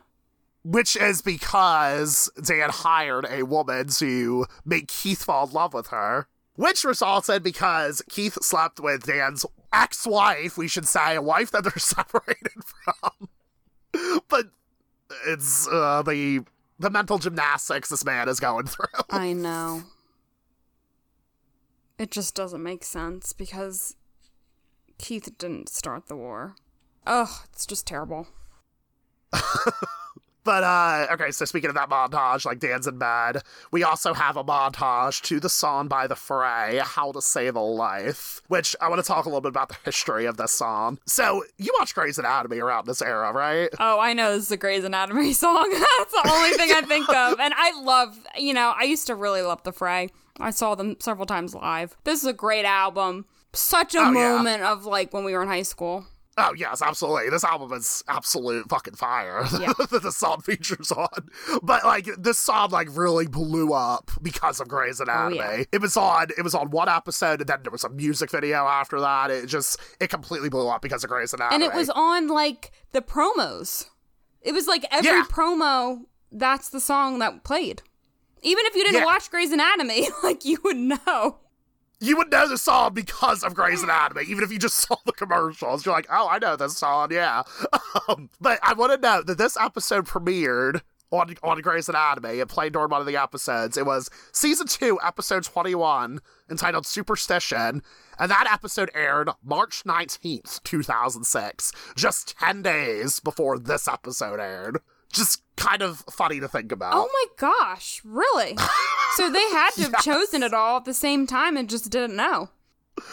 Right. Like, there's no way they'd probably put that in just because of... I know the song blew up, but it also, like, was used a while after. Yeah, no, they didn't choose it because, like, oh, this is popular Grey's Anatomy. Let's use it on I don't think it was, like, no, that popular, and then it just became... It became a thing. But it's just funny, like, right around the same time, like, 10 days apart, it's on to... I mean, I would argue that Grey's Anatomy was much more popular than One Tree Hill during this era, but... Oh, yeah. It's just funny to think that they were, like, that close together. That's so wild. I just assumed that this was after...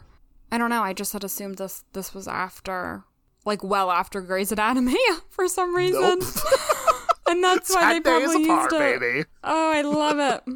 But during this montage, we see Nathan Haley enter the apartment. They see the wedding dress fabric that's now bed sheets. I don't see how that can be comfortable to sleep on. I don't know. I think it's supposed to be the comforter. Oh, it's supposed to be the comforter? I think so. I imagine it as, like, the bed sheets, like the fitted sheet. Oh, God. I think it's I think it's what lays on top, yeah. I don't think you could ever lay on that. That would be, like, so scratchy. Yeah, that's I'm like, this is... Even the comforter, I don't... Unless you have, like, a sheet between that. Yeah, I know. That it could be. By the way, that's, like, a big discourse now. Like, there's people who don't have, like, a flat sheet on their bed. Why? I don't know. People think it's weird to have a flat sheet. Like, it's just the comforter. Some people sleep with just the comforter and the fitted sheet, and that's it. Like, I don't know. I need the flat sheet. I absolutely need the flat sheet, too. That's weird. That's a discourse, then. That's apparently like, oh, that's something old people do. And I'm like, is it? Old people? Using a basic sheet on a bed? Like any hotel would have? Or Gen Z listeners, if you use a flat sheet on your bed, send us a bed emoji. This is only for Gen Z. Everybody else is left out of this. I didn't know this was a thing. Or if you're younger than that, if you're like, I don't think any 12-year-olds listen to this podcast, but if you are younger, like, send us a bed emoji on social media. Oh my God. What else happens during this montage, though? This is when Larry tells Peyton that, well, there's a guy who's with a goofy grin, tattoos, tall as a fire hydrant. This is so dumb. He's just... I'm sorry, it's so dumb. And he's gonna let his daughter go in the limo. I don't get it. And then Dan's in bed, and then we see the school. Whitey cleans up the mess. And... acceptance. Yeah. Did we talk about how this is connected to depression? Did we? I mean, I think we did when it came to Oh, no, Whitey. we talked about Lucas and feeling guilt and depression. Yeah. And then definitely Whitey's depression. Yeah, I think we got it. And do you think if we go with that theory, like, oh, this is about Lucas's grief over Jimmy, like, do you think this still works? We could say, like, he's experiencing depression just in general. It might not necessarily be about Jimmy's death, but it could still be depression regarding that. I mean, I guess. I don't know. It might be reaching, I think. But acceptance. Tell us what happens, Caitlin. All right, so we see Nellie kiss under the sprinklers.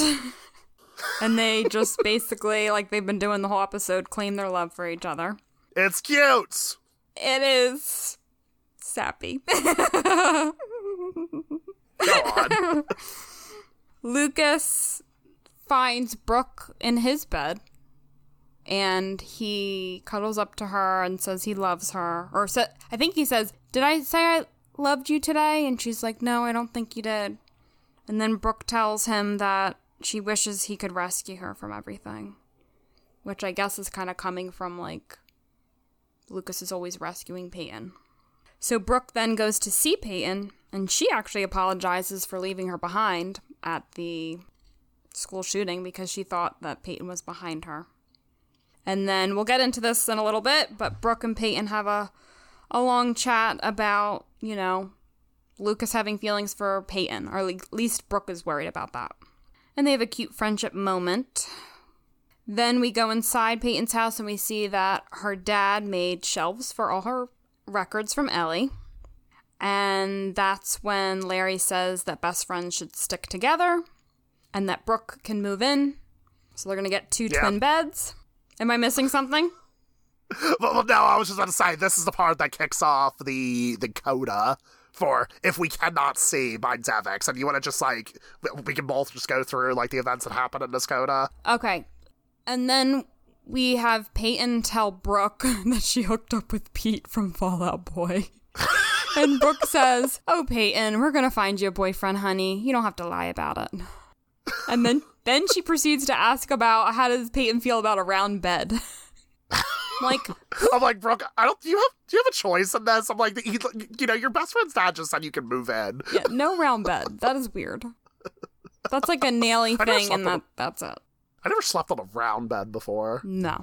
That seems like you would have to be strategically placed because the ends would be not as long as the middle. Right. Unless it's like a perfect circle. If you're really tall, that'll be a problem, I'm sure, but... You know, I'm sure. Yeah, is it a perfect circle? I have questions. I don't know. Okay. Anyhow. And then we go to Lucas and Karen's house in the kitchen. This is when Karen is washing dishes, and then that's when she breaks a Keith Scott Body Shop mug. She tries to pick up the mug, and that's when she cuts her hand. Then she tries to wash it, and she's, like, crying her eyes out. And then this is when Lucas enters, dressed up in a suit and tie. He's telling Karen that he's going to Jimmy's funeral. Karen tells him to go change, but Lucas leaves and ends up going to the funeral because, quote unquote, it's what Keith would want. And then we are in Lucas's car. Lucas drives Mouth, Junk, Skills, and Fergie as passengers. In the camera, you can see it like pan across all their faces. I thought that was a really nice shot. Mm-hmm. And I also want to say one thing about that scene, because you lose this if you're just watching the episode itself. There was a deleted scene where we acknowledge that Keith left this car to Lucas. In this deleted scene, Nathan and Lucas are just talking in front of it, and they're talking about going back to school the next day. It's like the scene's like kind of unnecessary. It really doesn't. It's completely inconsequential. Mm-hmm. But the scene was also like cut because Chad and James were wearing the same outfit. They were both wearing like light blue dress shirts and like t-shirts underneath. Yeah, they're wearing the same exact outfit. So it got cut simply because of that. Oh my gosh, that's funny. Yeah, but it is kind of like a full circle moment. The scene works fine on its own, but it is a nice full circle moment to know that Keith left that car to Lucas. Yeah, that is. But then we go to the cemetery, and this is when the boys are walking toward Mrs. Edwards, who is standing by Jimmy's coffin, and that's where the episode ends. Yeah, and it's sad because, you know, it's just the mom. There's no one else there at the funeral. Mm-hmm. And, how do you think this act, like, deals with the idea of acceptance? Because I think, like, if we're talking about, if this is supposed to focus specifically on Lucas and his grief over Jimmy, I would say, like, he's finally accepted the fact, like, oh, Jimmy did die, and that's it. If we want to go more broadly, I think we could say the characters are all accepting that this is the new normal. This is how things are going to be, and this is how life is going to be. Yeah, I think it's more so, like, Lucas accepting the fact that, like, this is what happened. Jimmy killed Keith, but at the same time, Jimmy was sick, and also Jimmy used to be my friend, and Keith was the better man, and he would have gone even if it was the hard thing to do. That's how I see it. I agree. Do you want to talk more deeply about some of these scenes, though? Is there anything you want to chat about? Yeah, I think that scene with Lucas and Brooke, when they're, like, spooning, basically, and the camera, you see their faces, but they don't see each other's faces. And you can kind of see a lot of emotions on Brooke's face, like they're not looking directly at each other? I don't think they were really looking directly at each other in that scene. Oh, okay.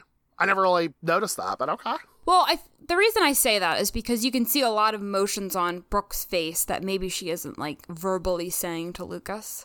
Like, you can tell that she's, even though Lucas says he loves her, but she says that thing, and there's, like, a sadness in her voice about, you know, I wish that you would rescue me from everything.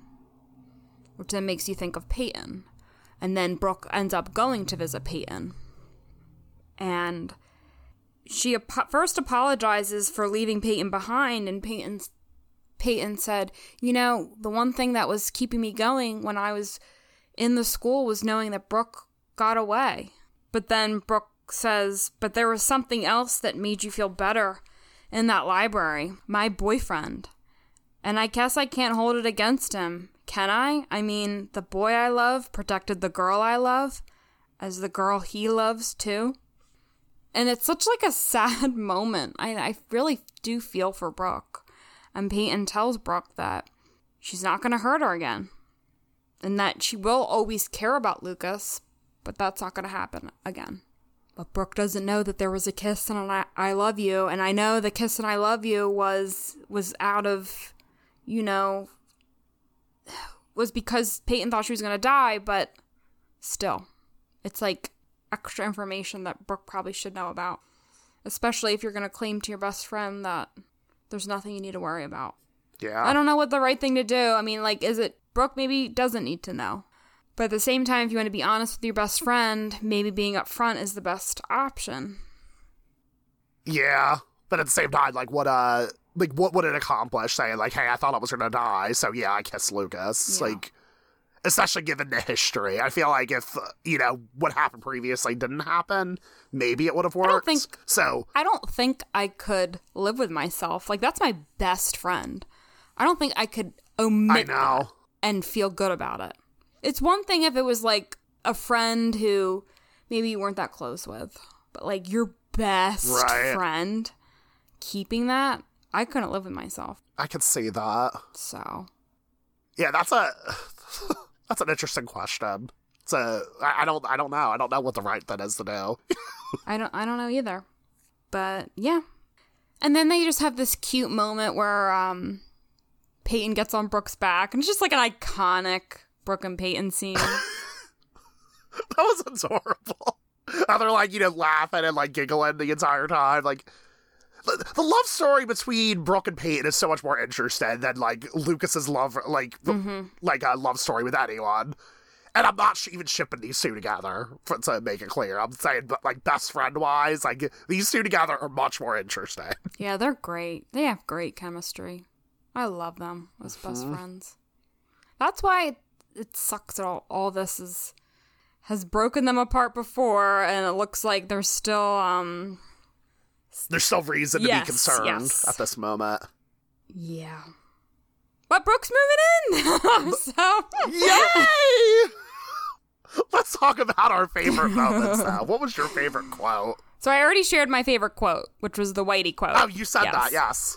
What about you? That's right. Okay, so I also have a monologue for my quote. It's when Brooke brings Lucas to the party, She says, it's not a party, it's more of a cleansing for every kid in the school.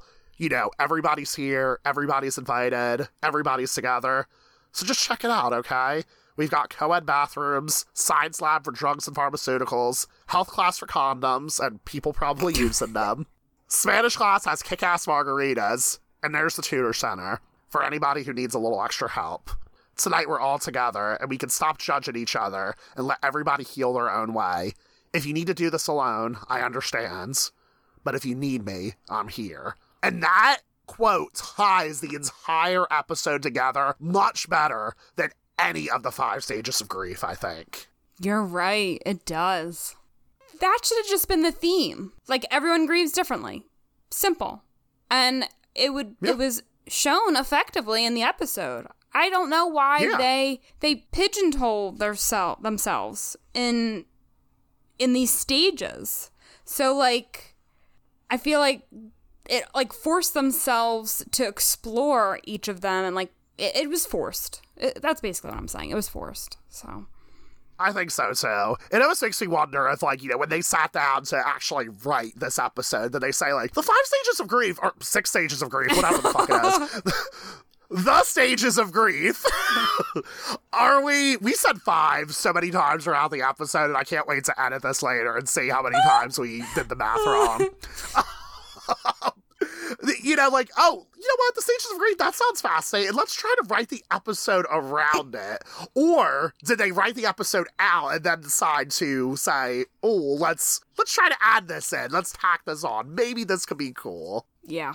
Because it doesn't work for me. Like, and even if we are going by the theory that I processed in real time with this is about Lucas's grief over Jimmy, I feel like it could work, but at the end of the day, like, we have an ensemble show where we're focusing on many different characters, and we're not focusing on Lucas alone, you know?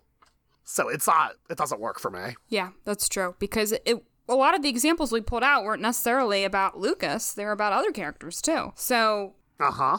Yeah.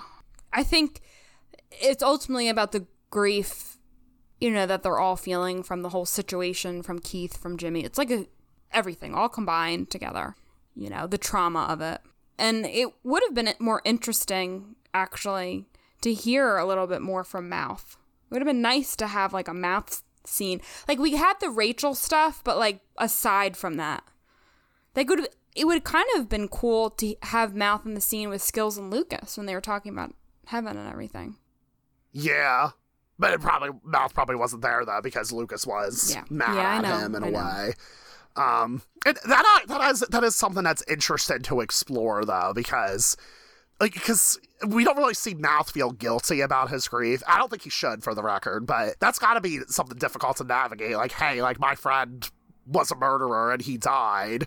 You know, like, that's got to be complicated to unpack, and I've been fortunate not to ever experience something like that, but... I know that's got to be hard. One of my friends, too, like, she was in an abusive relationship, and you know, she got out, she survived, like, she's great, but that abusive partner ended up dying, like, you know, 10 years after the relationship, and she still felt, like, a lot of complicated feelings about it.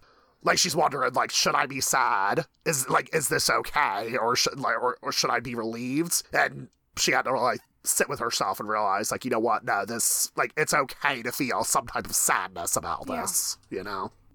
Your feelings are your feelings. Mm-hmm. You can't make them up.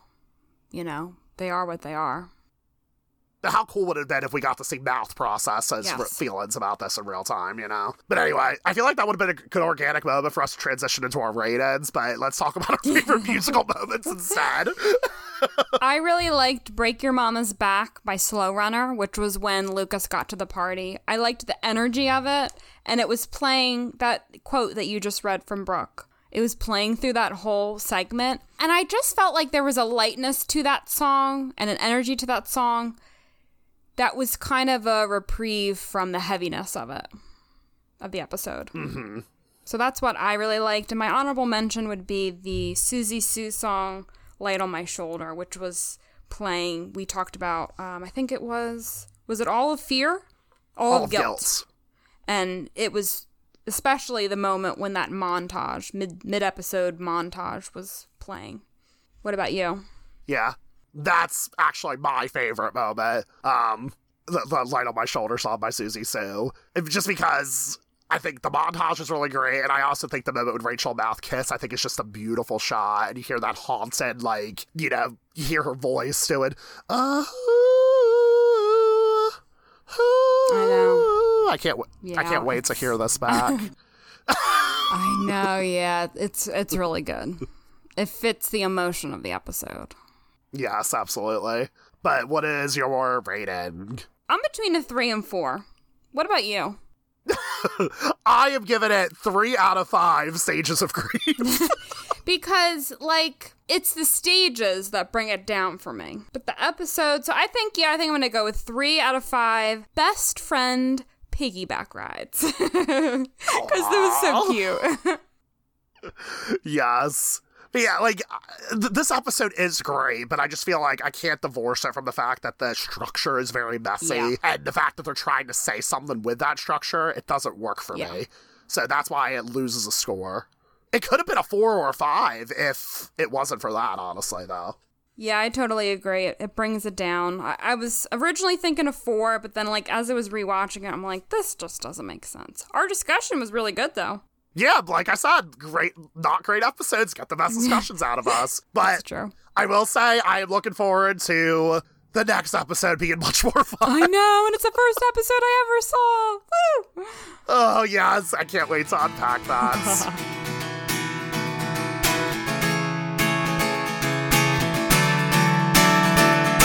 Always and Forever is on Twitter, Instagram, and Facebook at AlwaysOTHPod. You can also email us at alwaysothpod@gmail.com. I'm Jeremy Rodriguez, and you can find me on Twitter at RodriguezJeremy. And I'm Caitlin Ilinich, and you can find me on Twitter at Miss I Reads. Outside of following our socials, the easiest way to support us is by rating and reviewing us on Apple Podcasts. That helps One Tree Hill fans new and old find us. You can also support us via Patreon, where for as low as $2 a month, you can gain access to bonus content, our private Discord server where you can chat with us and other listeners, and early episode releases. Visit patreon.com/alwaysothpod for more information. Now, if you don't want future episodes of One Tree Hill to be spoiled for you, now is the time to turn this podcast off. Otherwise, stay tuned for the spoiler segment after the music ends. We'll be seeing ya.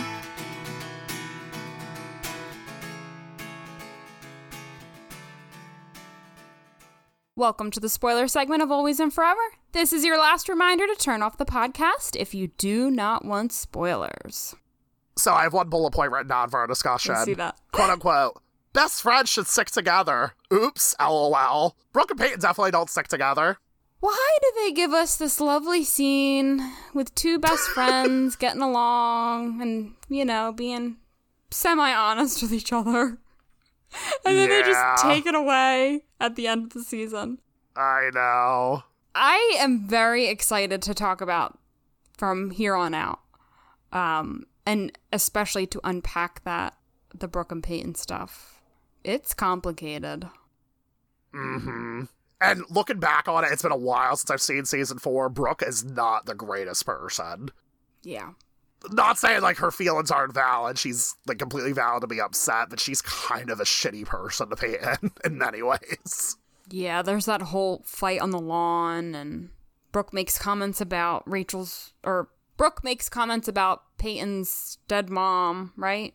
Like, there's a lot of stuff. Yeah, there's a moment when, like, Brooke is like, she says something about, like, oh, like, what are you laughing about, Peyton? Like, I love you send people to their graves. Like, ugh. It just doesn't match and then that's a Peyton, the character. And that's when Peyton claps back and says, like, if that's the case, then I love you, Brooke. Which, like, Brooke kind of deserved that little clap back, I think. Yeah. It just doesn't match their character, you know, to act this way towards each other. Yeah, I completely agree. Are you saying, though, that this is when it isn't like it should be? Yes, that's what I'm saying. That's exactly what I'm saying. Wow, yeah, like, you know, I feel like Peyton and Brooke should be better friends with each other. Yep. But also, oh my god, this is so clever. This is also the first time we've done this in like 2 episodes, because guess what? We're having fun now, kids. When It Isn't Like It Should Be is the title of Season 3, Episode 18, which we will discuss next time. Yeah, next episode is a lot of fun. Yeah, it's not great. I don't think it's a great episode by any means, but it is more fun and more lighthearted than some of the themes we've been discussing lately. There's a lot of funny stuff that that happens. Yeah. And taken from our OTH DVD box sets, the description reads, "A weekend in the country, a perfect place and a perfect time for healing. Rachel hosts her classmates at her parents' elegant woodland retreat. Back in Tree Hill, Karen turns her grief and fury on Dan. We'll be seeing ya. Was that good? Try again. We're going to try again. Okay. You did it. Okay. Seeing. Oh my god. Let's do it. Okay. We'll be seeing ya. Damn it. All right. That's fine.